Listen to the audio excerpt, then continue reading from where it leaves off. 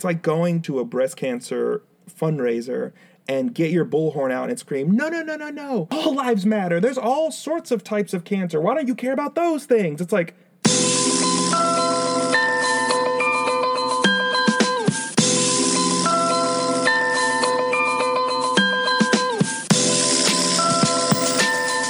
Hi, everyone. Welcome to Black And, a candid conversation about racism, white people, and ways to move forward. I'm Johnathan. And I'm April. And we're brother and sister looking to discuss how race informs important issues, current events, and what white people looking to make a difference can do. On today's episode, we're excited to share our conversation with award-winning journalist and CEO of Ernest Media Empire, Ernest Owens. But first, Johnathan, what's on your mind? So, this episode, I thought we would go back to school and do some very ground level basic racism 101. I'm noticing that we're getting asked a bunch of questions on social media and in our DMs on Instagram at Black and Podcast. And so I've been collecting a bunch of questions, sort of FAQs about race and racism, and I thought we would run through them, April, just 10 common ones. But they're pretty basic in terms of like there's no presumption of a sort of fundamental comprehension of race and race theory. And so for some of our listeners, this will actually be good because I think we do sort of gloss over some of these points a lot of the time because we presume that sort of competence. But I think it'd be good to run through these with some sort of just quick back and forth answers, and I think you and I should just alternate reading from this list. Sure. All right? Yeah. All right, so here's the first one. What is racism? So, like... April. So we've defined this before. We define racism as white people inherently benefiting from black people's oppression and inequality. Some people call it white privilege. We call it white supremacy. But racism is the inherent benefit that all white people experience to the detriment of black and brown people. And of course, there are degrees of seriousness in racism, right? Like certain things can be done in the name of racism that are very violent, that steal money, that do. But a Klansman riding in a hood screaming, "Kill all the niggers," that's racist. But, our white mom being able to more easily cash a check than our black father is also racism. Very different levels, but both racism. Same idea, both racism. Number 2, what is white supremacy? Okay, so at bottom, white supremacy is the ingrained notion that whiteness is superior, better, or at very least the norm or the default. Which by definition makes it better than all things that are not the norm and that are abnormal and not the default. You mentioned this in the first answer.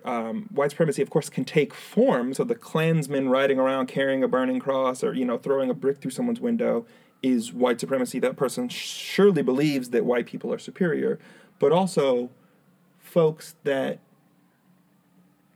call black and brown people exotic. Oh, your hair is so exotic. Let me touch it.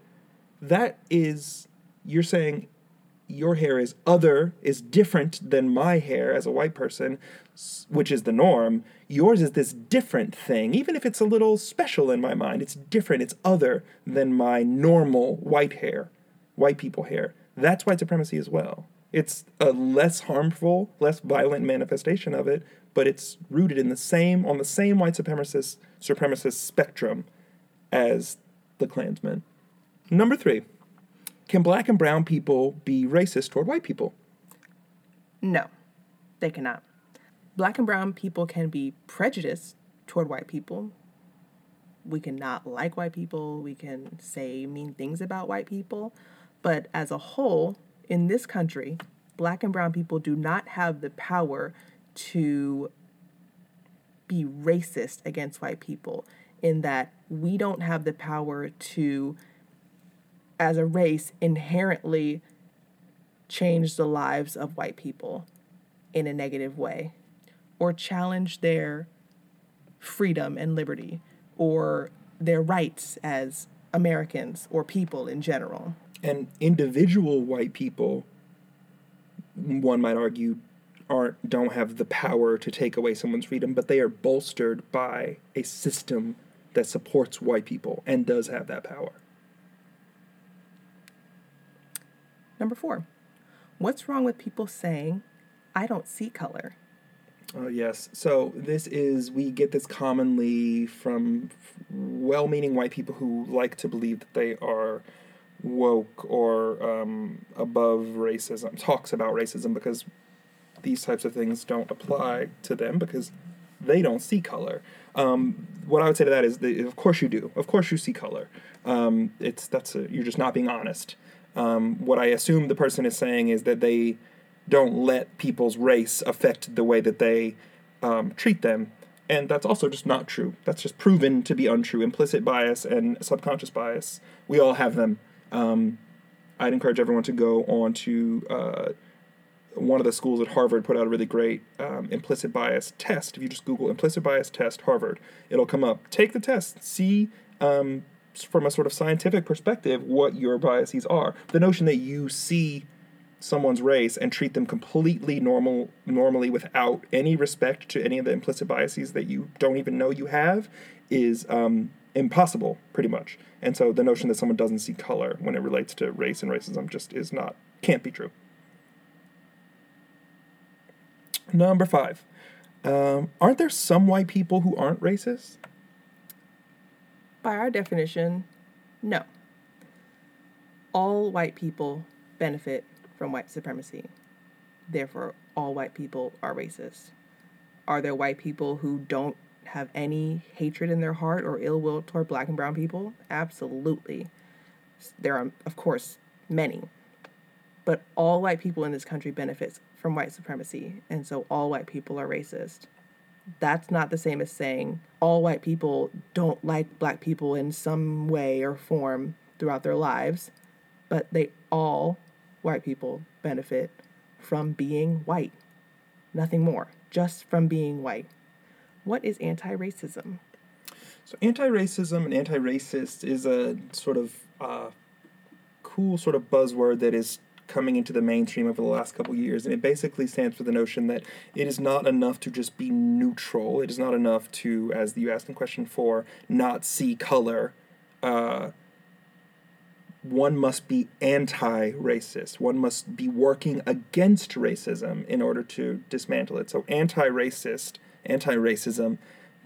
is the notion that combating racism takes active fighting and active dismantling, and not just, quote-unquote, treating everyone the same, quote-unquote, treating us all like the one race, the human race. Ooh, that just made me mad to say. So many people say that. Anti-racism requires more and requires proactivity when it comes to dismantling these systems. Number 7, you all often state that white people should maintain intimate relationships with black and brown people. Are you saying that we should seek out a black person to be friends with them and be friends with them intentionally? Isn't that fake? And what does that friendship look like? Good question. Oh, yeah, that's a good one. There's a couple questions in there. Are we saying to seek out black people and be friends with them intentionally? Yes and no. Yes? Yeah. Like, yes? Question mark? I'm saying do things in your life that would make a friendship with you to a black person be inviting. That also implies being around black people. Mm.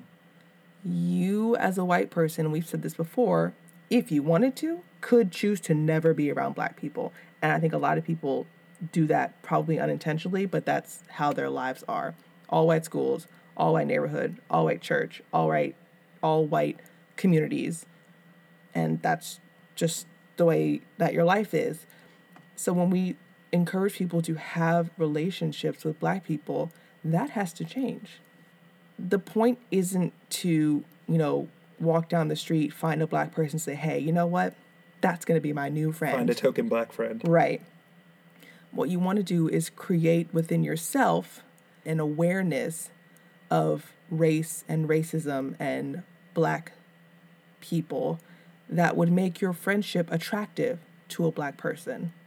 That doesn't mean not being you, but that means learning some new things, going to two different places, reading different things, watching different things, being someone that a Black person would want to be friends with. And that, though, there are no specific traits that, Black people love. That's weird.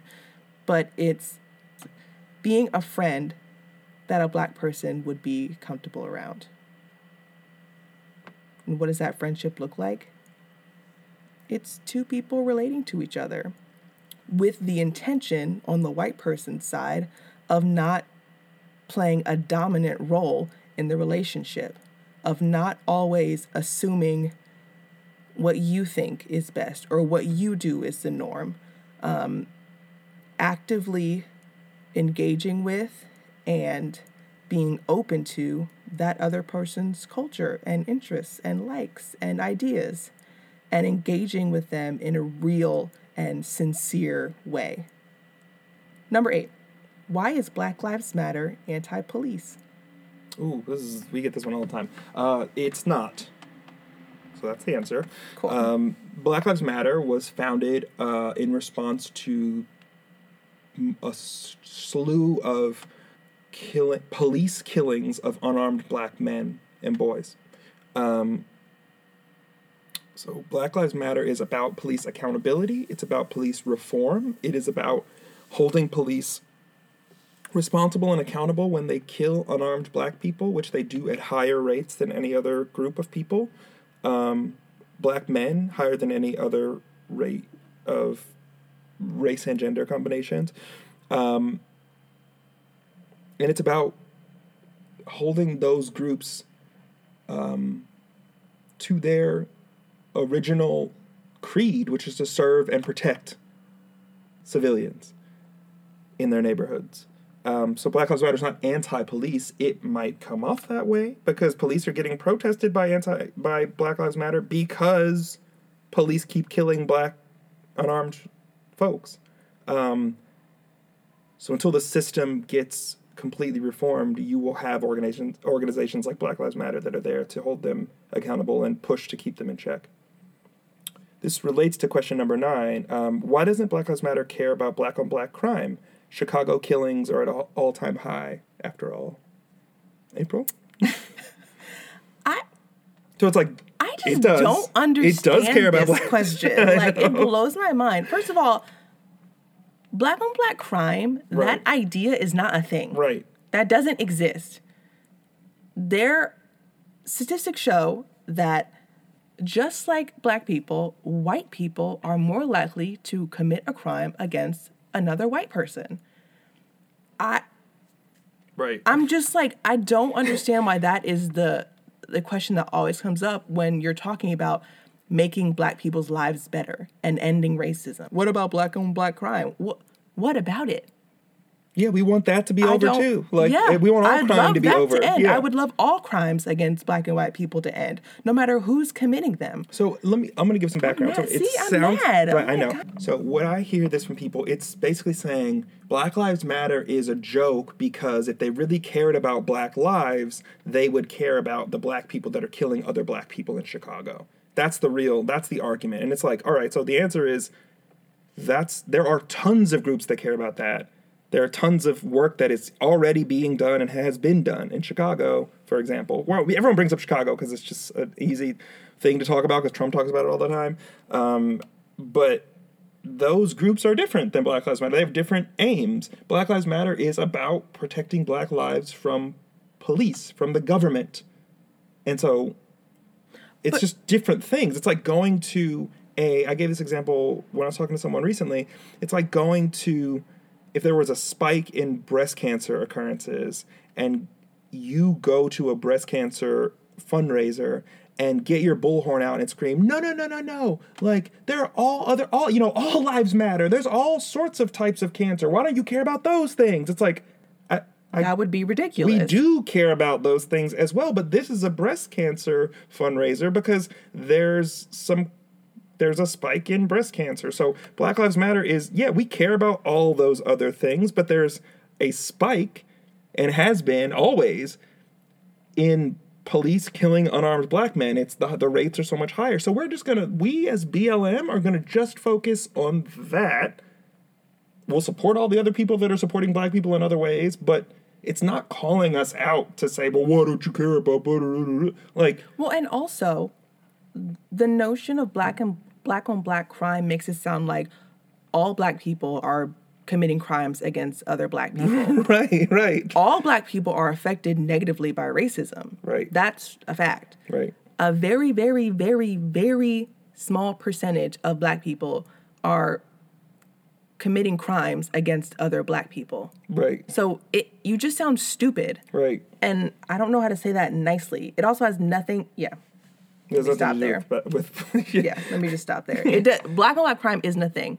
Right. So that's why Black Lives Matter isn't concerned with it. Right. End of question. End of rant.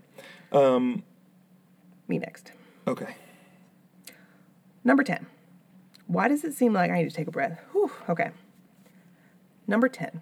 Why does it seem like you guys make everything about race? Well, why do we, John? Well, so we do. First, that's the theme of this podcast. So if you didn't know that, I suggest unsubscribing now if that's not what you're in for. But also, as I hope, are illustrating, and this is good that this is the last question because it's sort of all-encompassing, as I hope we're illustrating all of these issues. We're talking about criminal justice. We're talking about religion. We're talking about, hair texture. We're talking about all sorts of small and large topics are all, I hope we're illustrating to you, affected by race and racism. Race is far-reaching, and it touches on all of the things. So any cause you might have, climate change, clean water, anything, literally anything, is black and brown people and Native people bear the brunt of that and get the shittiest end of that stick. So climate change will affect black and brown, and is affecting black and brown people the most, whether it is increased, mosquitoes spreading diseases, spreading malaria in Africa, or whether it's people in low-lying parts of the country whose homes are being flooded, or whether it's, I said clean water, it's towns like Flint and Jackson, Mississippi, who have disproportionately black and brown communities that are drinking fucking lead water, If we talked about LGBTQ issues exclusively, we would be remiss to not point out that black and brown LGBTQ folks experience the harms related to those identities at higher levels than white people that fit in those groups. So it is far-reaching and expansive, and it touches on all the other things because it is a part of the fabric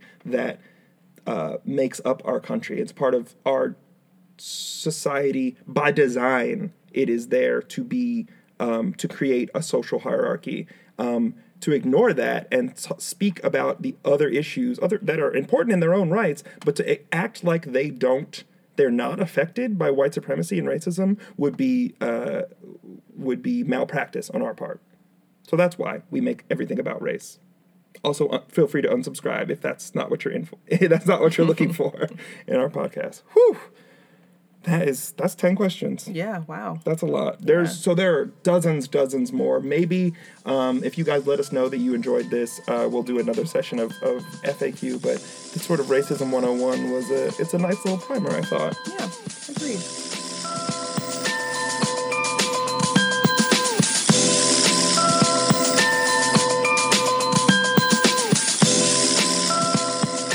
So with us, we have writer-at-large at Philadelphia Magazine and CEO of Ernest Media Empire, Ernest Owens. Thank you for joining us, Ernest.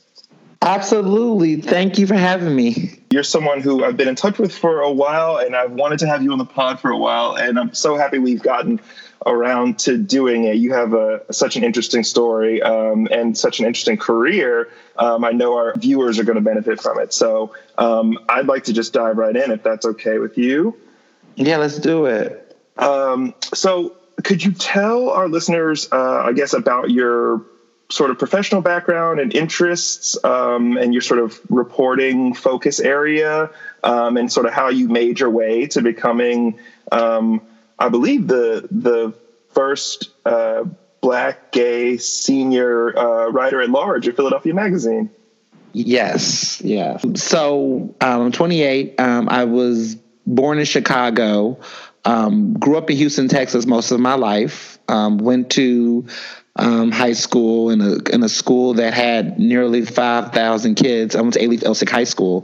Lizzo went there. Beyonce went there. Wow. Public school. They went on with their lives and stuff. They allowed them to graduate.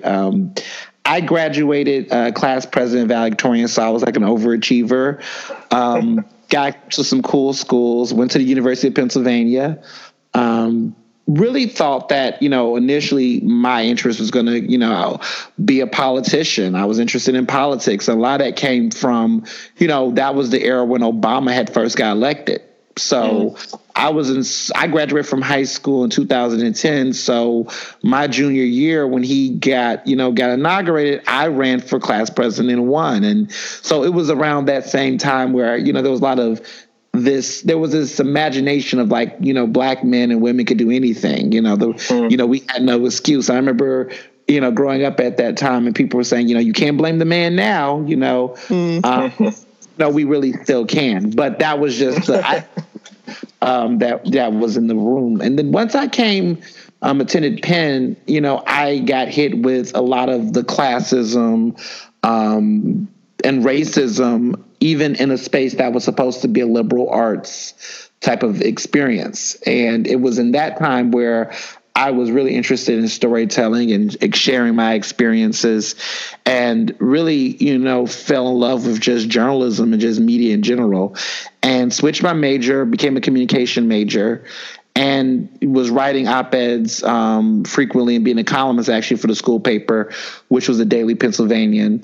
And then, just really fell in love with it and kind of went with it. And it was interesting because I went to a school where, people were, going to be lawyers. You were going to be a lawyer. Then we had the Wharton School of Business, which our current president, is a graduate of. But there was this emphasis on being a business person, entrepreneur, and media and journalism was, not looked at with the same esteem, especially for Black people.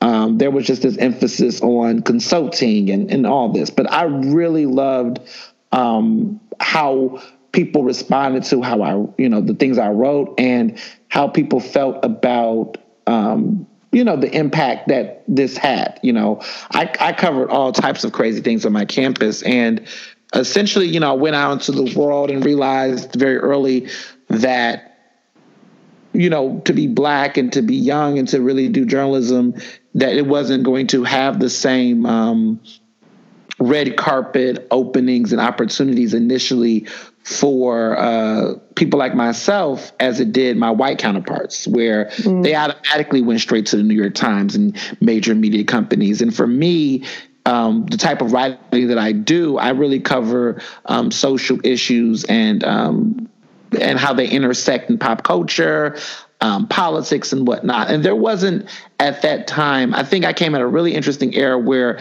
writing about race and covering race was starting to finally get this traction as far as like I came into that digital think piece era before they called it think piece. It was just, there was this interesting moment. So I kind of, struck the iron while I was hot and being a part of this wave of a full embrace of diversity writing. I mean, we still are not where we need to be, but it's a lot better now than how it was. I remember when I was in college and trying to, articulate this type of writing and this interest in this subject matter.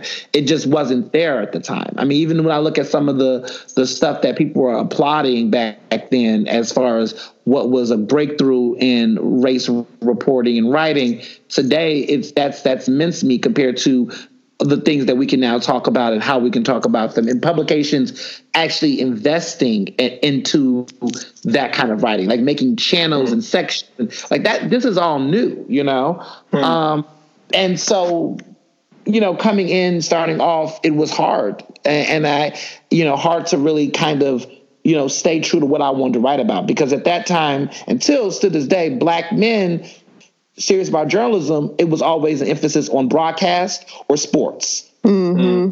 Being able to be a Black man and write about, local elections, and that, there's still a bias. There's still a lack of us there in that space. And even Black women have really in media have navigated different avenues, from fashion to food. They were really much cutting edge and breaking into different industries. Black men were kind of pigeonholed in what we could write about and talk about. And even if you're Black and queer, the automatic idea of me wanting to write something that wasn't about gossip or red carpet or entertainment, which there are some really great, incredible Black queer entertainment writers like Tre'vell Anderson, who's a good friend of mine. But there was this focus on that being the space for us. So when I walked into a room and said, hey, I really want to talk about, this shooting that happened, this unarmed Black man being shot, there was automatically a sense of, well, really? I'm surprised. Or when I would pitch stories as a freelancer back then, there was this hesitance of whether or not I could handle that, or questions of, well, you're Black, you're covering this race. What about is your bias going to come out in that just because I was Black? Oh, wow. White people cover white crime things every day, and no one asks them about their bias. That is often implicit. Right. But these were the things I faced very young coming into the industry. And with some really great mentors and some really good people open the door for me, I was able to carve out a niche and get some really good opportunities very fast. I was a columnist for a free paper called Metro, which was in Philadelphia, Boston, and New York. And I got an opportunity to hit a wide audience of people. I did some writing at the Huffington Post online digitally. And I just started to really zoom in on what I wanted. And it was hard because there was the temptation of, some major entertainment company saying, hey, we'll love you to work our red carpet and do this. And you're like, ooh, yeah. But I was very stubborn and to a default that I did not want that to be the work I wanted to do, even though it was very, tempting, because, I did do a couple of red carpet events, for the BET Awards, for the Hip Hop Awards. But I just felt like that wasn't who I was. I was like, look, I got an Ivy League degree. I learned a lot about critical race theory. I learned a lot about the industry. I learned a lot about critical race theory and just some of the stereotypes. And I just didn't want to perpetuate that. I didn't want to be a part of that. And it was hard, especially when you see people, and, I'm just, look, you'll find I'm frank, where you got like the Mark Lamont Hills of the world, where they're hosting reality TV show reunions that perpetuate these stereotypes of Black women, but at the same time, they're academics and scholars, and this is almost like, I didn't want to do that dance. I had to like, we can make conversations about race and these things compelling and sexy without compromising our overall contribution to the community and the culture. And so that was something that I grappled with early on in my career, and really to this day understand my role as a writer. And I began to, build a following on social media. I've had some interesting social media moments, notably with Justin Timberlake back in 2016. Yes. And then, some other, conversations that have allowed me to get exposure on CNN, MSNBC, been able to write for the Griot, BT, and all these other great places. But one of the things that was very important to me in my writing, and which gets me to Philadelphia Magazine, was that no matter where I was, I always felt like, and this is a critique I have for a lot of media and just community people, if you don't have a firm grasp of what's happening in your own backyard, how can you really fix the national issues? How can you fix the global issues? And so as much as I was getting national prominence in the media, I had a strong desire to know what was going on in my own city that I was living in. And so I live in Philadelphia, and it was important to me to know how these issues were impacting everyday Black and brown people in my own city. And so as much as I cover national issues and these issues, I focused on how these things were impacting people living right next door to me. Can you talk about that a little more, expand on that, the importance of local Philadelphia news? And also, the state of diversity in newsrooms, regarding race and gender and identity and sexuality in Philadelphia specifically? Yeah, so Philadelphia is an interesting city. It's funny because I look at myself. I was born in the third largest city. I grew up in the fourth largest city, and then pretty much, kind of made my career in what was at the time the fifth largest city, which is Philadelphia. It's now six. I think Phoenix now beats us in the top five. But what I learned really most is that there is a lot of contradiction and hypocrisy in Philadelphia's conversations around media and just diversity. So we are a majority. They say we're a majority minority city. I don't like to use the word majority as much, but I like to say that we have more, because why do we have to, even when we're the majority, we're still the minority? I just don't get it. That doesn't make sense. Right. I like to say we're a majority of color city, which is hard for people to hear. We're predominantly of color. And they don't want to say, we say predominantly white. Why can't we say predominantly of color? Why can't we say predominantly Black and brown? Right. Why are we saying majority minority? What about say predominantly Black and brown city? Why is that so threatening to people to say that? But that's where we are. We have a plurality of Black people in this city. There's more Black people specifically than any other race in the city. We're not over 50% anymore, but we have the majority of racial identity is solely Black, around 40, 42, 43%, roughly around that. And then everyone else follows in the 30s and 20s and less. But despite that racial diversity as far as population, the opportunities, the access and representation just sucks. And that is because I do arguably say we have a huge wealth income gap. We are the poorest major city in the country. Our segregation, we're very segregated racially. Our wealth income, the have and the have nots are extreme. You can go to Rittenhouse and see billionaires and then turn around and go to North Philly, parts of North Philly, and it's just completely two different cities. And yet we're one of the cities where you can go any major touch point within 20 minutes, and yet you can literally cross over entire areas like streets and see a completely different world that feels like you're like stuck in the 80s. Like some of these buildings have been around from the 80s and 70s in neighborhood blocks that just have had no development, nothing. Like it's just a very glaring disparity visually and socially in the city. And so this impacts news media coverage because unfortunately, we just, for all of this diversity, we have representation in the city's population. We don't really see it translate and transcend in job opportunities and representation. So crazy enough, our city council is diverse as hell. We have mostly Black and brown people in city council and state reps, and all these positions in Philly. Politics is very diverse. We got a Black police commissioner. We have a Black sheriff.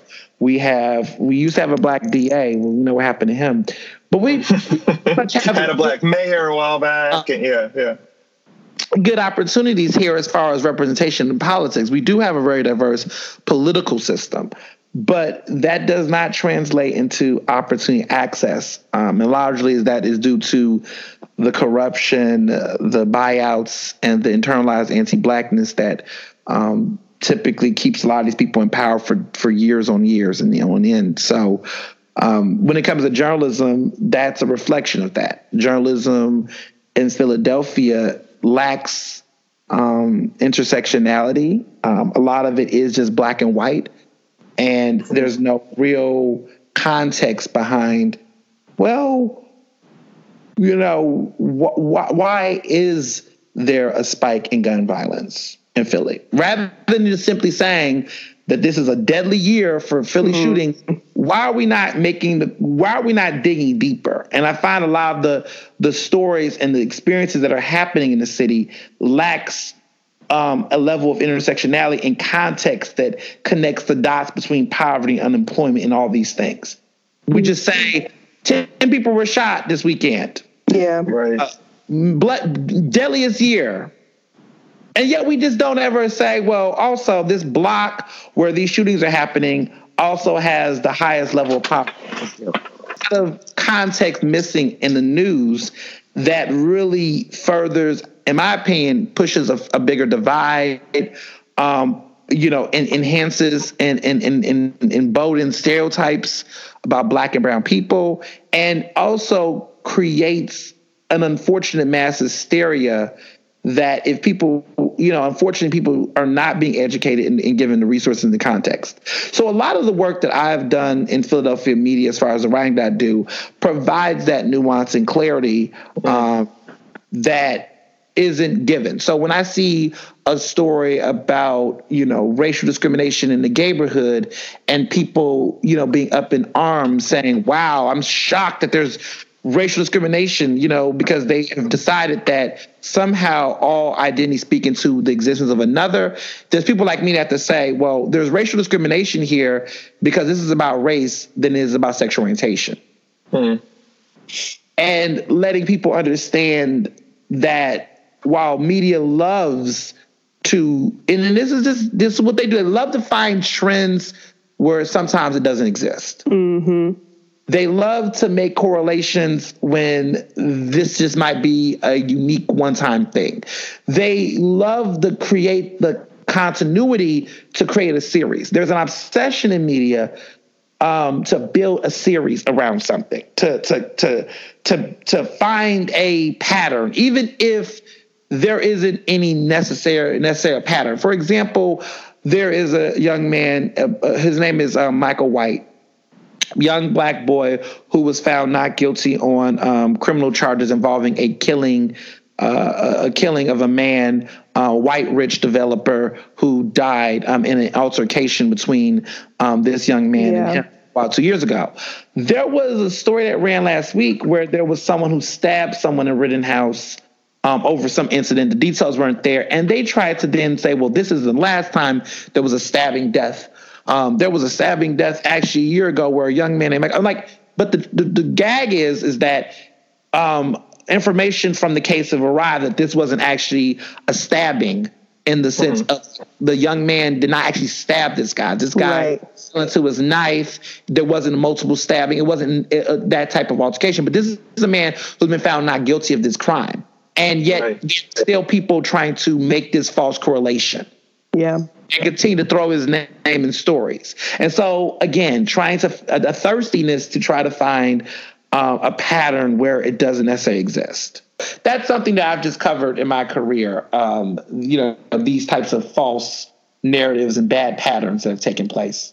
Yes, what I was going to say is that, that is one of the things I like so much about reading your writing is that you report the sort of factual whatever happened, but also that nuance and background that is actually, sort of undergirds whatever the situation is or provides some sort of context. And that's why a lot of your stuff, I went back to read a lot of your stuff in preparation for this interview. And a lot of it is still just so relevant because the context that you're listing has, along with the immediate, story that happened, isn't actually changed and isn't actually getting better. And so I would encourage all of our listeners to go back and read everything you've ever written. It is so it's really great. So all that being said, and you sort of touched on a little bit here, what do you think are some of the biggest sort of Philadelphia local stories that folks may be overlooking because they're paying too much attention elsewhere, or they don't, they're too sort of obsessed with national media maybe? You and I have discussed some of these before, but I wonder if you can sort of list a few of your sort of most prominent ones for our listeners. Yeah, I think one is poverty. We're not we're not getting to the root of the poverty problem in Philadelphia, and the people that are writing about it just don't tell it with the level of maturity, dignity towards those who are living in displacement, that we have not touched the surface level of it. Like, I mean, we're touching the surface level. We just have not dig deep, right? The conversation is still around unemployment, but there isn't a conversation about the displacement that is happening with the developers, and showing how, if you want to talk about patterns and trends, that developers pricing out people has furthered poverty in this city beyond just simply a person got laid off from a job or people can't find work. There's finally conversations around the fact that, you know, there was talking about this job increase and boom in the city. Like, there's like, oh, jobs are increasing in Philly. And then there's a report that comes out that says, well, actually, the job increase issue is that there are jobs, but these are very low paying jobs. Mm-hmm. And then no one's talking about the interesting cost of living that is happening in Philadelphia. The cost of living is interesting and going up. There's also not enough conversation about the soda tax, where there's been conversation about the political back and forth over the soda tax, but how the soda tax itself is impacting the livelihood of working class, poor Black people, specifically living in parts of North Philadelphia, and that's creating problems. And then also too, there's a lack of conversation outside of poverty alone, but there's a lack of conversation about schools. Everyone's still talking about the school issues, but the education coverage has plateaued. There was a wave. There was a lot of great reporters who was really hitting some of the major issues happening. But I feel like education conversation, even though it's on everyone's mind, it's plateauing, right? So you keep getting there's asbestos. And now finally people want to admit that, if it, they think they're doing something bold by saying things that Black people have been saying years about education issues. Right. That, if there's only when there is a school that has white kids that people care to pull the kids out of the schools with asbestos or care. It's like, we got to pass that point. We get that. Like, let's get to holding people accountable. And I think what's missing in a lot of the reporting that I read, that I think people are just scared to do, which I don't understand why they're journalists that are scared to do this. We need to point fingers. And journalism, when we're dealing with community affairs and issues impacting people, we should point the finger. We should really hold people accountable. It is someone's fault. Whose fault is it? Point the finger, call the name. And that's something that I don't back away from in my reporting, because I'm not here to make friends. I'm here to tell the truth. And I'm also not here to coddle people. There's been a culture lately, especially for Black reporters. And this is something that it's a dance in Philly, where there is no wall of separation in Philadelphia politics and even journalism between Black public officials and Black journalists. Mm. There have been a lot of this buddy relationships that have taken place. And to be quite mindful, there is, I do believe that there can be a cordial relationship. I do have cordial relationships with some elected officials, just based on covering them for a feature story or whatnot, but not to the extent where none of them think I'm going to let them off the hook, quote unquote. Mm-hmm. A lot of reporters that I've seen in our communities that are in one moment writing stories about these politicians and then going to parties and drinking with them and taking selfies. Mm. And one thing to have a relationship with people before. I was a city council fellow before I was a journalist, and there's people I've known before I was in the industry, and I have some relationships with them because by default, this town is very small and you're going to know some people. And there's going to be some relationship outside of that. But for my overall aesthetic and my appeal, I am okay with politicians being afraid of me. I'm okay with them not, biting their nails, not knowing what I'm going to write about. It's okay for them to take me seriously. And I feel like Black journalists sometimes are put in this position where they feel like they play into that trap that Black public officials do, where it's like, oh, you wrote a piece about me, criticizing me. You know, you're bringing a Black man down. Yeah, yada. And it's like, no, we got to have some accountability in our community. And I can't tell you how many times I've had to say, if I, the Black journalist, cannot hold my Black elected officials accountable in the press, who can? And who would you rather? Right. Yeah. You know? And that's something that I've had to fight for, is that respect. Because I've dealt with the ageism, the nepotism. I've dealt with a lot of, some homophobia at times. I've dealt with the regional bias of you're not from here. Well, I've been living in Philly for 2 years now, so I live in Philly. Only taxes I've paid as an adult has been given to the Commonwealth of Pennsylvania. No other state in this country has gotten taxes from Ernest Owens. Except this year, I am a resident. I got a state ID. I've been here for 10 years. My money and my resources has gone to help and support this city. So I'm not. I don't let them talk to me like that. Yeah.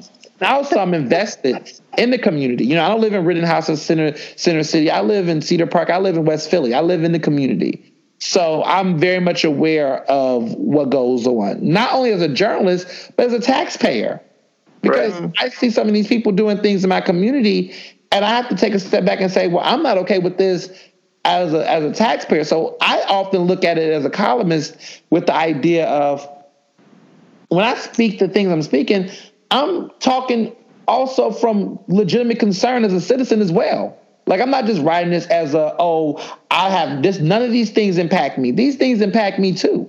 And so when I have the privilege and opportunity to share my frustrations and grievances with those things, I don't take that for granted. And there just has to be a better way to communicate to people that wall. And some people just, I think sometimes race, people use race as a way to blur those lines on purpose. And I just don't fall for it. I go into this job. I have held, no matter who you talk to, they'll try to say, oh, Ernest just has a thing for criticizing Black politicians. But you ask the Mayor Kenny, who's a white man in this city, if he feels like I don't hold him accountable. He would probably say, I'm harder on him. Depending on who you talk to, they'll say, Ernest is hard on white people more than he is on Black people. Then the Black was like, he's too hard on. And I think that shows you that I'm doing my job. Exactly. I don't think I'm their friend, then that means I am doing the work. That's how I'm on the right side, where there's no group of people feeling like I'm their quote unquote homie when it comes to holding them accountable in my reporting and in my storytelling. So, and in a city like Philadelphia, there has to be some level of accountability for Black politicians. You have a city where the majority of the people in this city look like you. You hold political power in many ways in this city. There's no way that we can have poverty and unemployment with Black politicians in office without somebody doing something they shouldn't be doing. Right. And so if I just turn a blind eye, act like it don't exist, and then when these corruption charges happen, everyone then becomes that's when everybody starts doing what? I have learned that I have to be very focused on, if I see smoke, I got to let people know there's smoke before the fire. We just can't wait for things to just happen. Because, with political corruption, things just don't happen. It's a buildup. And sometimes you're on the receiving end where you start letting people know, hey, this ain't looking right. And people start saying, So I've had to be in that position, several times with people that have been in office for longer than I've existed. And, I've had to make tough decisions to say, hey, this person has been accused of sexual harassment multiple times. We got to talk about this. And sometimes people pushing back. So it's part of the job. I'm okay with it. I wonder if we could sort of switch gears and talk about, spreading the word, but specifically on social media. You have a very active, I would say awesome Twitter presence. How do you view the role of Twitter and other social media outlets as they relate to media? I mean, I feel like it's another type of journalism. It's a different way to spread the news. You have you reach a different audience. Yes. And it's a different way of reporting. I mean, sometimes it can be fun and silly, and other times it can be very informative and real. So can you talk about your Twitter presence specifically and how you use it, but also social media in general as it relates to media? No, agreed. Yes, absolutely. I would say that my career wouldn't have been as successful as early if it was not for Twitter. I think that I believe that Twitter is a tool. I see Twitter as a tool, an important tool to help give ideas, news, and information to a larger swath of people in ways that you can't on any other social media platform. And when I say that, I think of the fact that on Twitter, a guy like me that was 23 was able to get in contact with one of the biggest major pop stars on the planet and help keep a conversation about cultural appropriation going with a large scale of people in a way that couldn't have happened on Facebook or Can you tell that story, Ernest? Tell who you're talking about and what happened? Yeah, so Justin Timberlake, in a nutshell. I was watching BET Awards 2016. This was like late June. And Jesse Williams, this was the night Jesse Williams had that speech that everyone remembers to this day. Mm-hmm. And Justin Timberlake got on Twitter and said, that he was inspired and moved or whatnot, and just really just jumped on this train. And, something in me, I'll get to that in a minute, but something in me just said, well, I knew the history about Janet Jackson and him, because that happened in Houston, Texas. And I was young. You're talking about at the Super Bowl when she was on stage and when she was on stage, they took off the Nipplegate, as they call it. Yes. Yeah. And that happened in Houston. And I was in Houston as a young boy watching the Super Bowl. Don't watch Super Bowl anymore. Let's be clear. Right. But, I remember watching as a young boy, and I think Beyonce had sung the national anthem. She actually sung the national anthem. And I watched it, and I remember this was Houston's, proudest day. And when that happened, I remember just growing up and just seeing the culture was so different back then. I think it was 2003 or whatever. I think it was 2004. And it was a conversation like it was 2004, and people were just blaming Janet. And I was just like, but he took, why are we mad at Janet? And I understood it then. I don't understand it now. Back then, I remember confused by I remember how many people just put the fault on her because the argument was her nipple though. But but he participated, and people didn't have the words or well, let me clarify. Black women did, but everybody else did not. Right. Was on the same wavelength. And I just remember him going to the Grammys and the next week, getting up there, getting that Grammy for Cry Me a River, and just kind of like there was a bunch of people outside protesting for Janet, and he just didn't have her back.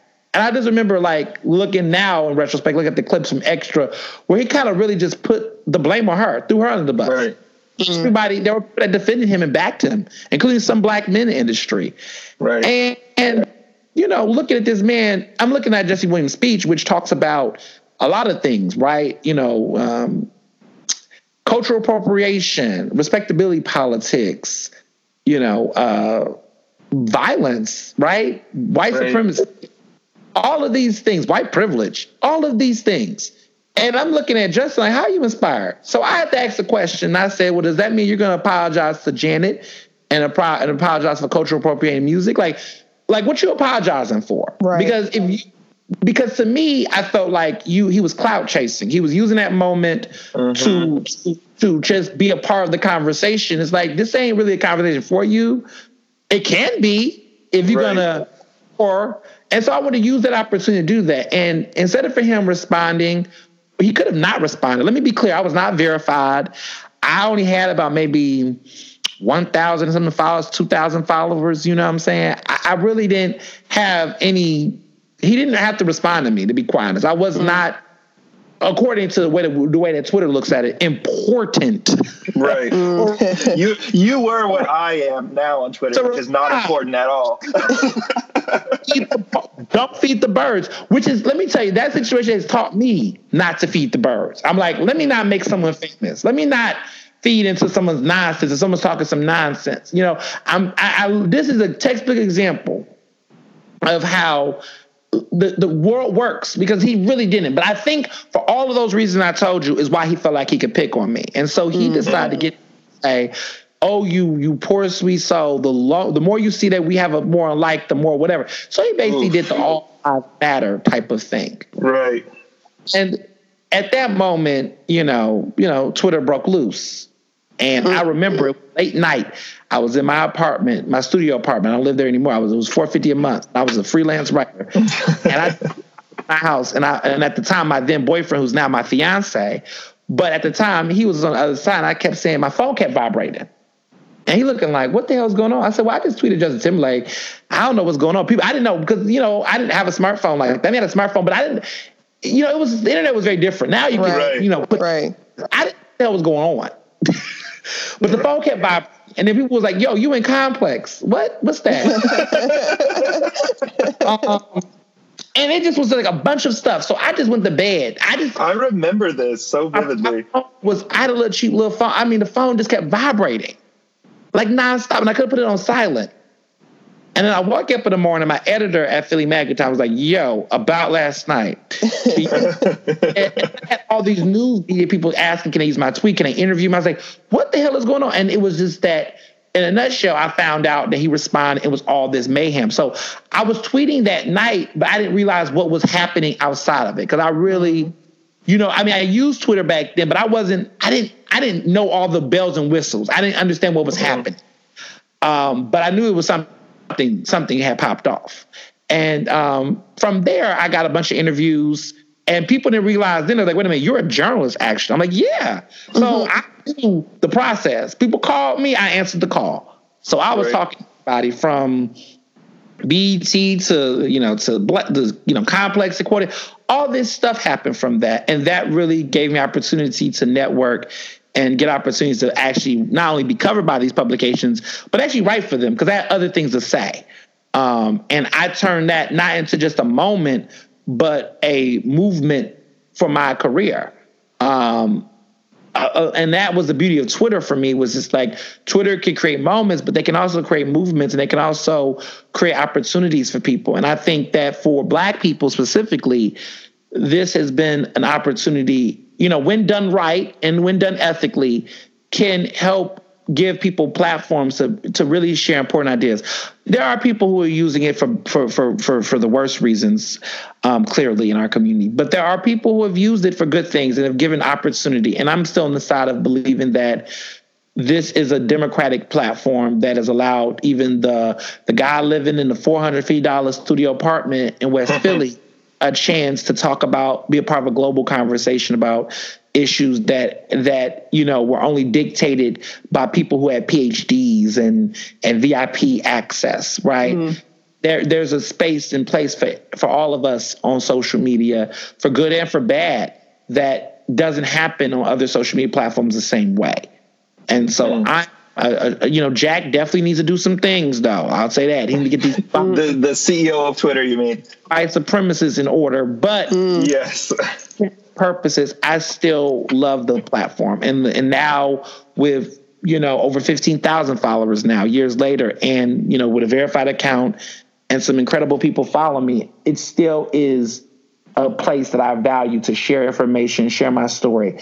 And, you know, Justin Timberlake apparently made a song about me. The song Say Something was inspired by our spat on Twitter. Oh, and wow. That I found out. There you go.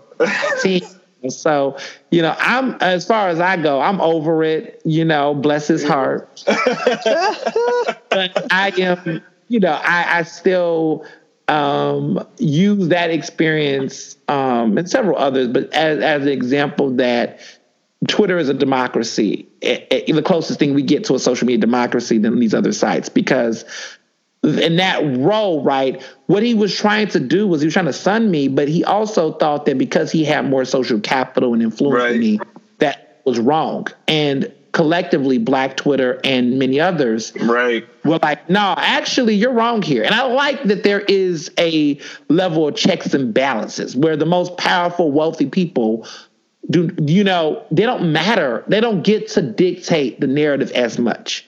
Right. They don't get to say whatever they want to say without the public being able to say, actually, this is where we should go. So I do enjoy that. I mean, there is arguments that Twitter is, that the viewpoints of Twitter does not reflect the larger country. I do agree with that. As I began to do some political coverage, who people think are popular on Twitter. Okay, Andrew Yang and they don't really reflect the fact that Biden is still out here in the lead. Right. But to say I'm endorsing anyone, let me be clear, but I'm just saying that as a political reporter, I have to sometimes remind people that Twitter is great to get nuanced views sometimes, but we shouldn't rely on what is popular on Twitter to dictate the rest of the world, Right. For example, the girls love Selena Gomez, though.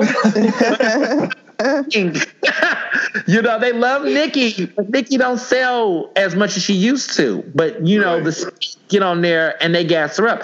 I mean, Beyonce, for example, does not tweet at all, barely tweets on it, and don't really get involved on Twitter. But she can get everyone and their mother talking about her on Twitter and all over, and she still runs, the music industry. So it's just a matter of having to recognize that Twitter does have its perks, but it also has its shortcomings, and people need to know how to assess their value on that as well. Because there's some people out, because they got something trending about. That's another topic for another day. But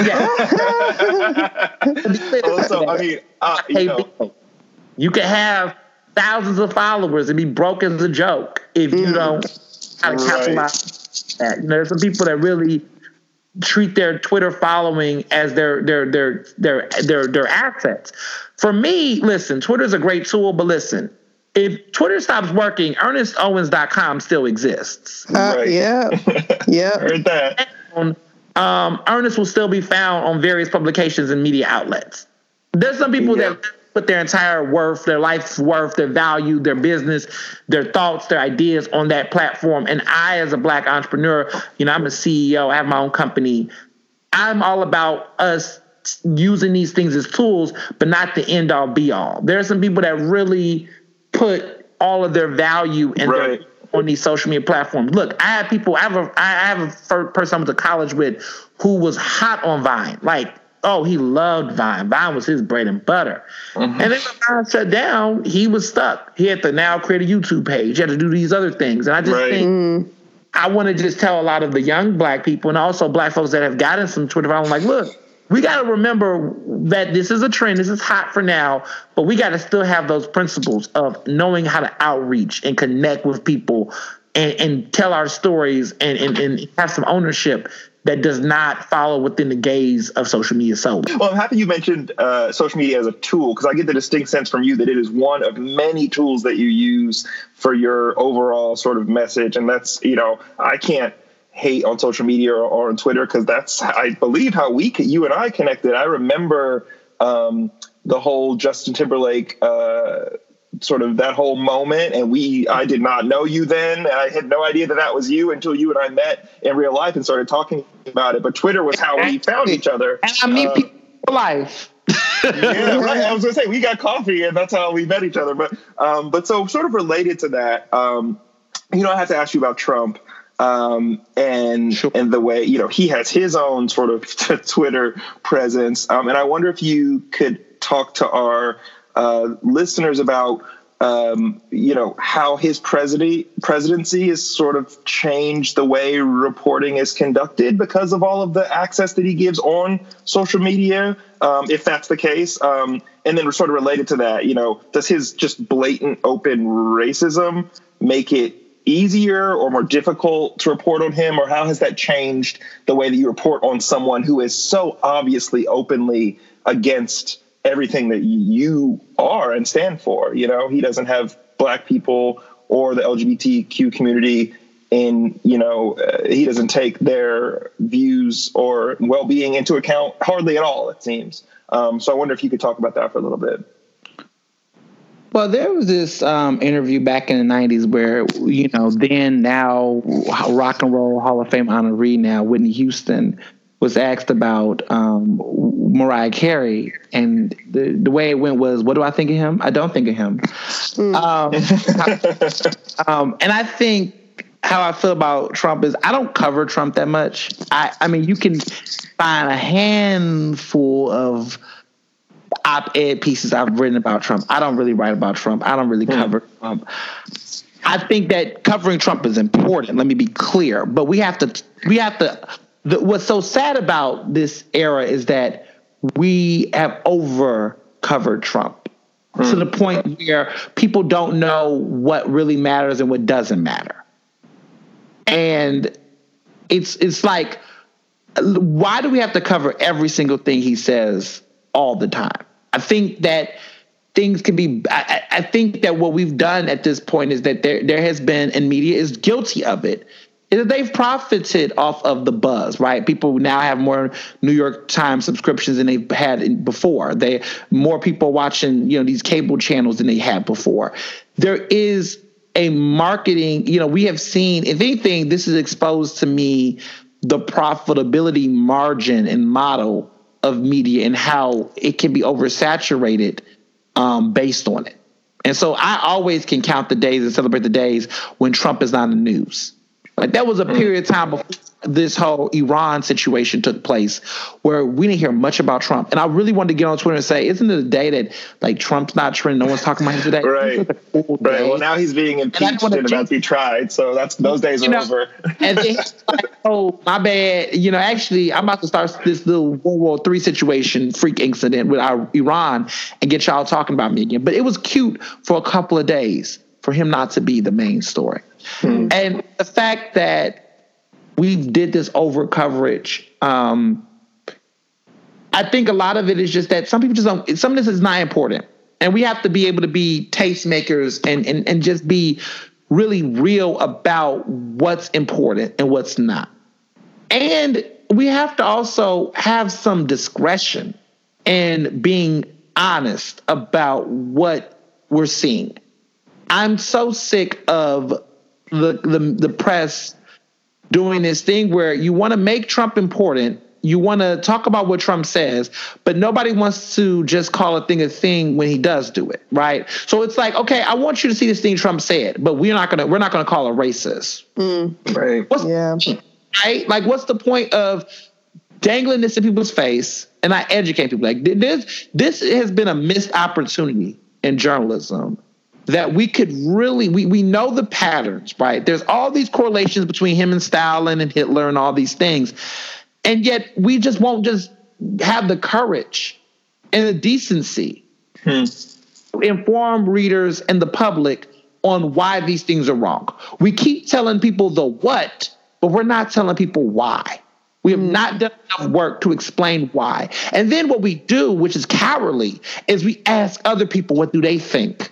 And now we're giving it a platform to say, oh, well, I don't think this is, like, we're debating about facts now. Right. And we should be debating about facts. Like, there shouldn't be a conversation like, well, do you think it's racist or do you not? Well, why is that a question? Right. If we know the answer is. So we have delegitimized our own power as the press because we have the power to state facts, and now we've allowed for facts to now be up for debate and discussion. Now everything's a debate. Was it wrong? Was it right? Was it racist? Was it a crime? Was it not a crime? I'm not upset. I'm clearly over Trump. Never had expectations for the man. Never thought highly of him. Didn't vote for him. I never saw that come. Never saw that. I'm over him. I'm more frustrated at people who I felt like should know better and do better. That's my biggest frustration. My biggest frustration in the Trump era has been the press, has been a lot of black folks in leadership positions that are still trying to play both sides when literally your side is getting its ass kicked.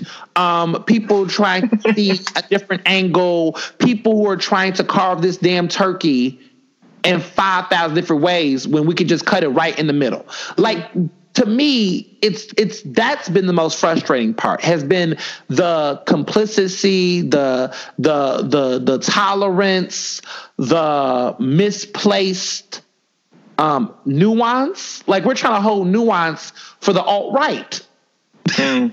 Like, how many cool introspective stories can we do on white entitlement? Like, how many ways can we try to empathize and find empathy in messed up people and racist people and white supremacists, but yet we just can't find the nuance in black people, right? We everything is simply, oh, black folks are mad. We don't need to ask them why. That's it. Black people are mad. We know black folks are mad. Gays are mad. Okay. But white people, let's get into their head. Let's figure out true.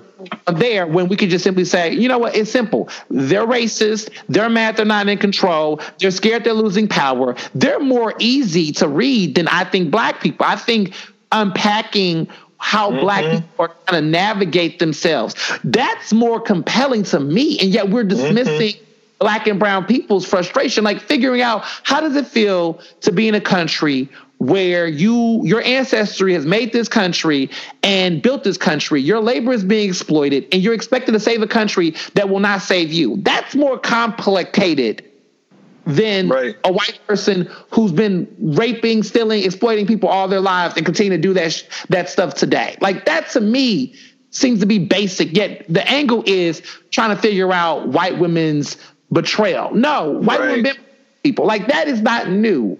To me, it's interview the black woman who consistently keeps getting collectively, politically ignored. Why are they still giving a damn about this country in spite of the fact that this country is not giving a damn about them? That's an interesting story. Ernest, you're getting me hyped, man. I know, right? You're so true. So true.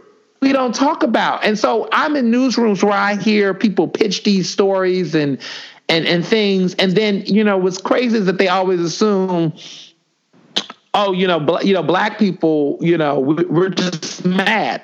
And I get it, they're mad because Obama's not in office. Okay, then they're mad because Trump is saying racist things. Okay, but there's so much more, I think, nuance and complexity in these experiences, even within black people who are Trump supporters. I have a little bit more patience, not much, because I've lost it for Kanye at this point. But it's the $1 million question no one's really asking about the Candace Owens, which, by the way, is not related to me at all. Good disclaimer. And this is what I've been saying, and I'm so happy I get a chance to be on a podcast to say something like this out loud. But yes, all these conversations about Candace Owens has been, oh, she's crazy, she this, she's that. But the question becomes, if Candace Owens was a Democrat, a liberal, a progressive, would she have been given the same platform and opportunity to speak truth to power on our side than she is on the conservative side? As a black woman. The matter is we don't have, the Democratic Party has not put up, or even just liberals and progressives, has not put up a black Candace Owens, a Candace Owens, a black woman like a Candace Owens into the conversation. And let me be clear about that. Not Angela Rye, who is older with law degrees up and down and degrees and that's been around. I'm talking a young black woman that like a Tommy Loren, a white woman like young that gets a platform. Giving young black women a platform like that on cable television or even in our movement. It's either April Ryan's, who I love April Ryan, but they have to be older, right? Right. Be directly connected, like Simone Simmons, like they have to be connected to a candidate. But are the young thinkers. Like, I look at people like myself. I don't see myself on TV as much. I've gotten some airtime, but I don't get the platform as these young white boys who are speaking about progressive values, right? A young black guy like me don't get it, right? They keep putting Eric Michael Dyson, Mark Lamont Hill, and a lot of these soon-to-be old heads in the about black people. Like, how many times is Reverend Al Sharpton going to speak on behalf of the black community or have a conversation? Where are your young people in this conversation. And what I will say about conservatives, whether they are doing it bad or good, they have found a way to emphasize young people to be public and speak about their values. And I'm not at all endorsing what they're saying. I'm just saying that why haven't we done that in our own side? Why haven't progressives taken a rule out the playbook to embrace young Black people? We don't have to all have PhDs and have entire, write 3,000 books to get the opportunity to speak truth to power. Where are they? Why are they not CNN?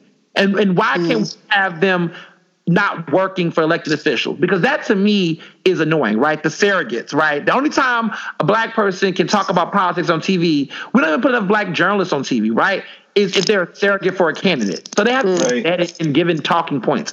Why won't they just let free thinkers, because there are such things as Black progressive free thinkers, like myself, and like other young Black men out here and Black women out here, to give those opportunities. I think that needs to happen. That's what we're not saying. Like, in other words, Candace is wrong for all intents and purposes. But I get why a person like a Rob Smith and a Candace Owens is doing what they're doing, because they're getting opportunity to showcase their ideas and be seen in ways that they would shine in the party. Yeah. So, and then also too, the foolishness of the fact that you put Candace Owens at these summits, like the Revolt Summit was a hot ass mess. She's arguing EI and Killer Mike, grown men that are old enough to probably be her father, in certain situations. Why are we not matching her up with someone on the other side that's her age and her build?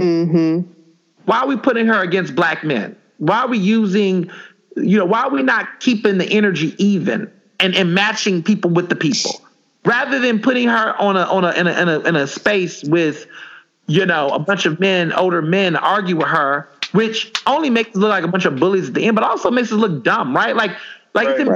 I saw a scene, I think they had a side-by-side or something on one of these shows where it was Candace Owens and she was arguing with a bunch of men that were old enough to be her dad. Like, why is she not given an opportunity to have a debate with a young, progressive Black woman who's around her age? Like, to me, a failure on our part. Like, we should be uplifting more young people to be able to get platforms. Like, I should be arguing with Paris Denard. I'd be arguing with Sharp. Let me see him. Put me with him. Let's together. Like, I just, and I just think it's gotten a little embarrassing, to watch. So. Wow. So we will sort of start to wrap it up here with our final question that we asked everyone who joined us on the pod. I think it's important to emphasize that most of our listeners are racial allies or anti-racists, whatever term you want to use. So we like to leave them with actions that can take place. So from your perspective, with respect to race, what should racial allies be paying attention to with regard to the news in their communities? And so you got Philadelphia specifically, if you'd like. And what are the areas of concern for racial equity moving forward? What actions can white people specifically, who are racial allies, what actions can they take? Yeah. I think, it's funny because if you would ask me this week, I would have had a different reaction, but I think I have to, have some ideas. Well, first of all, the overarching theme of my advice is always going to be, it's not about you. That's what I tell to them. I cannot emphasize that more than, it's not about you. And that's in how I have seen white people feel like they have to perform and showcase all the things they do for people of color in their own way, that they feel like they have to, declare they're not a racist by their actions and showcasing it. I'm not for, I think in this decade, this desire to force people to have to perform and broadcast what they do. I'm okay with just shutting up and doing the work and serving and contributing without feeling like there has to be this disclaimer. We've learned this with the safety pin nonsense, right? Where safety pin, the symbolism has to stop. So I think that's my first thing, is just to get to a place of decentralizing yourself in the work. And there's a lot of people that don't do that. I think what has been frustrating about the Bernie supporters is how much they want to wag Bernie's accomplishments to black people to get, quote unquote, black people in line of support. We got to stop that. I'm seeing a lot of these candidates do that and across the aisle. And I just feel like we got to get past this point of having to use what I call these liberal dog whistles to try to appeal to us. Like, we do the work, research will show it. Black people find out. We read too. We read often. We'll know who's for us and what they do. We don't need white people to feel the need to insert or inject themselves and tell us what's for us. So it's got to be less about them and more about us. And that goes for even black people. Like, if you feel like you have to be in a situation where you have to seek allyship, quote unquote, from white people, which means that you have to reduce yourself to appease their support, we're doing it all wrong. We're doing it wrong. And I've had to tell people that, like, it should never be a situation where we feel like we have to compromise our work, our ideas, our voice to appease white people for support. Because at that point, we're practicing white supremacy. We're being counterproductive to the work that we're trying to achieve. Another thing that I will also add onto that is that there has been a culture of white people not doing their own research. Do your own research. And this is important on social media, because I just had an issue with a guy who, I guess means well, I guess meant well. But an op-ed about how black people should take time off for MLK Day. We shouldn't be working on MLK Day. This whole MLK Day of service, this whitewashing, this ahistorical narrative around MLK's legacy being uplifted by us working on days where our time off, even though we know he was a radical for labor and for working conditions. I say this guy gets in there and says, well, what companies, like I talked to, and you all know this, you guys worked around, like there is this policy where a company says you could get off on MLK Day with the expectation or emphasis on you doing community service. Right. Yeah. So y'all have heard that before, right? I'm not crazy. Right. So, because I was feeling gaslit the other day. So I say this, that there are companies, that I know near and dear that do this. And I'm like, so we don't get off unless we're doing service. So that's messed up. And I was talking about how that narrative needs to change. There's like in there, he says, well, can you name some companies? I saw in your article that you didn't name any particular companies that do this. I was wondering if there was any data on the data man. And so the new thing that white people do is that they want to get statistics and facts as if, and I wanted to say, I was looking at him like, well, you could use Google. I kept trying to say that. Right. He just was trying to, act like he wanted to understand data. There is a problem with that. And I didn't understand so a day later where, okay, so you want this quest for quote unquote accuracy. And what does that imply when white people ask black people for data on their lived experiences or observations they make? Are people that are quote unquote allies that suggest and make this idea that, I'm just trying to get this information so I can use it for this. Listen, believe black people when they tell you about their experiences and stop asking us to provide data and quotes. You do that work if you care that much to do it. But honestly, if a black person is telling you that this is something that happened in the neighborhood, stop asking for articles. Stop asking for books. Stop asking for statistics or data. Because what you're doing is you're telling me in more ways than one, I don't believe you alone. Right. Mm-hmm. Yep. Some information, and 9 out of 10 is a secondary source from a white person to back up your claim. Wow. And so it was interesting because a lot of black people got in the comments like saying, yeah, I have a job that I worked at that done this. And there was, and people were just like, why does this even need to be quote unquote validated with a source or a quote? Or, proven, yeah. Why do we do that? And a lot of people, I feel like, have done this on social media. This has been a trend I've been seeing where people are asking for data all the time. And I'm not saying that these things are not important, but don't ask a black person who has shared something to then provide this. Because that is ways condescending. And it also suggests that you don't believe them. And you have to start asking yourself a question of, why do you need data when it comes to the experience of Black people? Why can't we just believe their experiences? Because that's part of the problem, is not believing their experiences without this type of information. And we are experts in our own experience. You know, Absolutely. like that's what people don't get. Like some expert, some Harvard expert on some random subject, if they came on the news or were talking to someone and asked them, and made some point, the response wouldn't be, oh, well, show me the data, show me how you prove. No, you take it because they're an expert. And of course, what they're saying is true. So that's how I view it. Like, we are experts. So don't, yeah, you're right. It's so condescending and demeaning to demand. It's not even asking. They're demanding a lot of the time. Show me proof that this exists. Show me proof that, X, Y, and Z is happening in your neighborhood. And it's like, yo, my eyes are open. That's the proof. Right. Like, I see. There's an elitism that we need to also address in this. Yeah. Yep. Is that there seems to be this need that when the New York Times reports this, then all of a sudden it matters. Or when there's this Netflix documentary that talked about it, or this book that's on the New York Times bestseller that talks about it, that's when they then choose to believe or have an interest.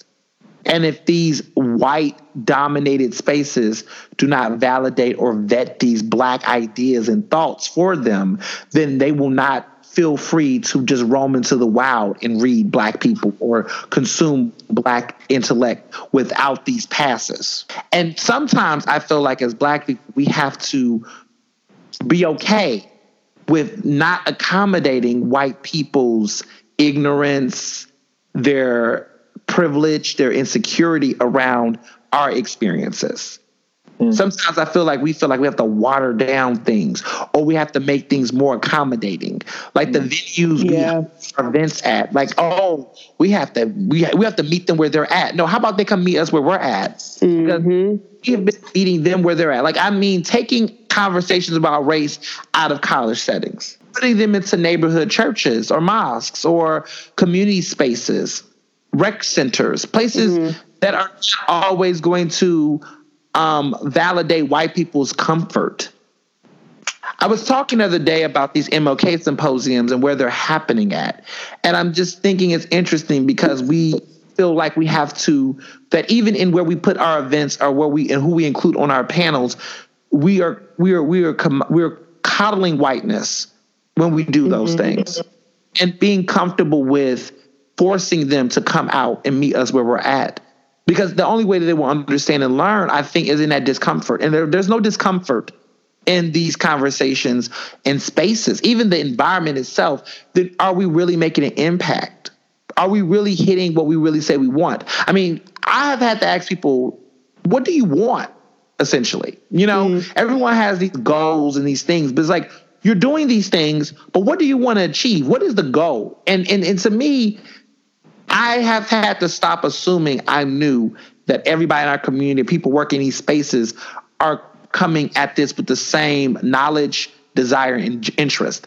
That some people just think that having white people present is a thumbs up. When I'm like, that's nothing to me. That doesn't hold any value if those people walk out and still do the same things they've been doing. Right. So it's about figuring out in our own organizing efforts, our community gatherings, what is the real intended purpose, and being intentional about how we achieve that. Because, what I've learned is that, even as a journalist, is that the more specific I am and the more concentrated I am, the more zero in I am on a purpose or an issue, the better I feel like I make a bigger impact. I think too many people are trying to go broad. And I think in 2020, we need to have a 2020 vision that zooms in on particular things happening. Before you try to change this country's perception of race, can you change your neighborhood block? Before you combat white privilege, can you get the gentrifiers in your neighborhood together? Can you get those white hippies from calling the cops across the street every time a Black person walked by? Like, can we focus on what's happening in front of us before we think about what's happening outside of us? And so I've done a lot of deep thinking and reflection on my own work and my own things. And I have really zoomed in. So, for example, I'm the vice president of print for the Philadelphia Association of Black Journalists. I was always talking about diversity and inclusion on a national scale. But it hit me that I live in Philadelphia and I don't see enough Black journalists getting hired and getting opportunities to cover important stories. So I got more local and I volunteered at my local chapter. And we're doing work to make sure that the people that we see every day and we network with are actually getting the opportunities to tell stories.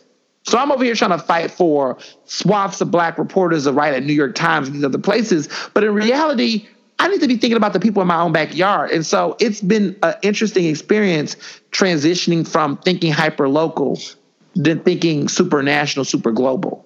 Like I enjoy Twitter. I enjoy talking on Twitter and interacting, but I have to tell a lot of these Black influencers and writers and people that, yeah, it's cool to get you national headlines and go viral. I've had those experiences. But if you don't know what's going on in your neighborhood, in your community, you're not making as much of an impact as you could. And so I would encourage all influencers and people, even white people who are trying to address, stop thinking about making contributions to NAACP. Give your money to local issues happening right in your own backyard. Support these community activists and these community mobilizers. Make sure that they have the resources they need to address the racism that is right in front of you. That's also important because I gave to NAACP, I gave to the national this. Let's start being a little bit more local and more aware of what's happening in our own block. Let's start holding our own companies and jobs accountable for their racist practices rather than coming after Chick-fil-A all the time. I mean, we should do that too. But we need to be looking at our own companies, look at their policies, look at the stuff they're doing, right? Like I've had people look and say, look, you're not observant for Muslim holidays the same way you're doing Jewish holidays. You should let people get time off for that. Like, we have to look at policies, gender bias policies on dress codes for women that are different for men, or conversations about dress codes around hair and grooming for Black men and women compared to their white counterparts. Like, you can be an advocate in checking your own spaces first and clearing them out before trying to just go super national. So those are some of my thoughts coming in. Well, you've certainly given me and our listeners a lot to think about and a lot to take with them. Me too. So, Ernest, we really appreciate your time. Thank you so much for speaking with us. This is awesome. Thank you so much for having me come on. And it's been a really great chat.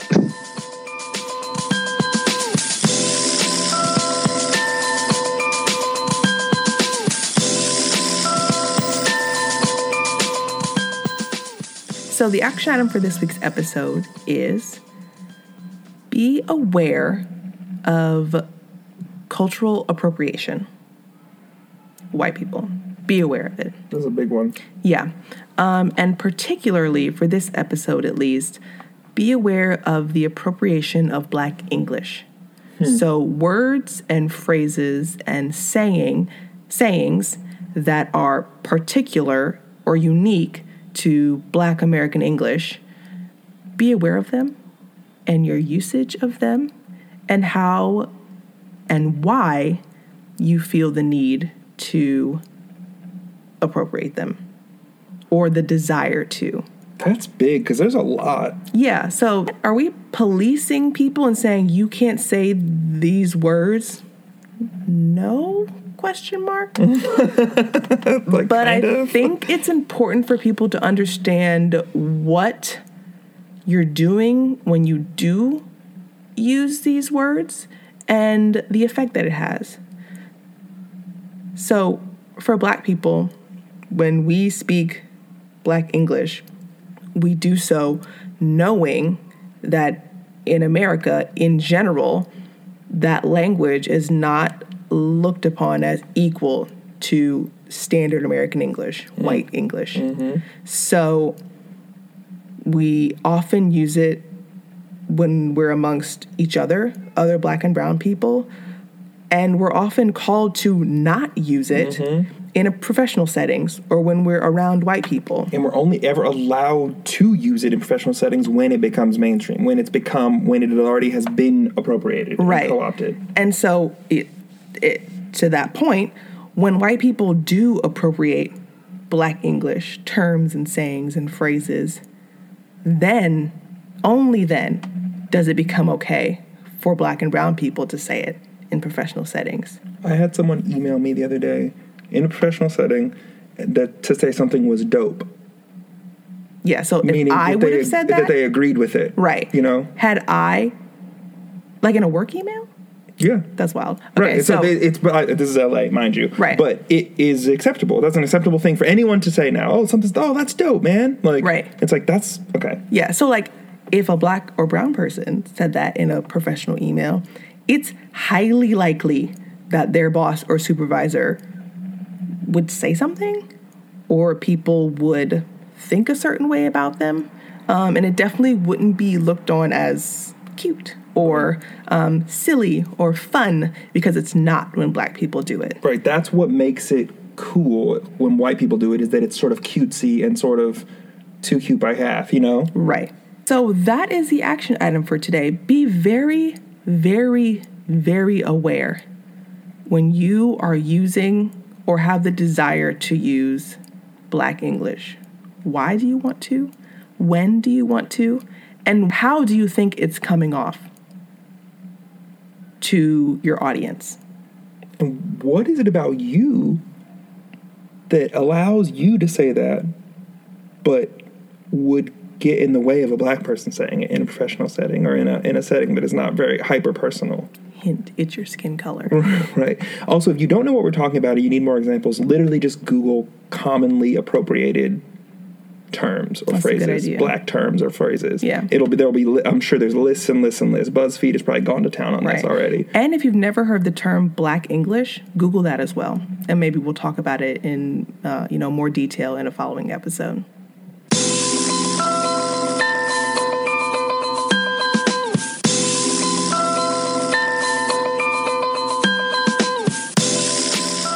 This episode of Black Ann was produced by us, April and Johnathan Perkins. It was edited by me, and our music is by Fifth Child. You can find more of his work at fifthchildmusic.com. That's number 5, fifthchildmusic.com. You can find Black Ann wherever you listen to podcasts. If you like what you heard today, please feel free to rate, review, and subscribe to the show. Also, be sure to tell your friends. And until next time, be mindful, be vigilant, and keep asking questions.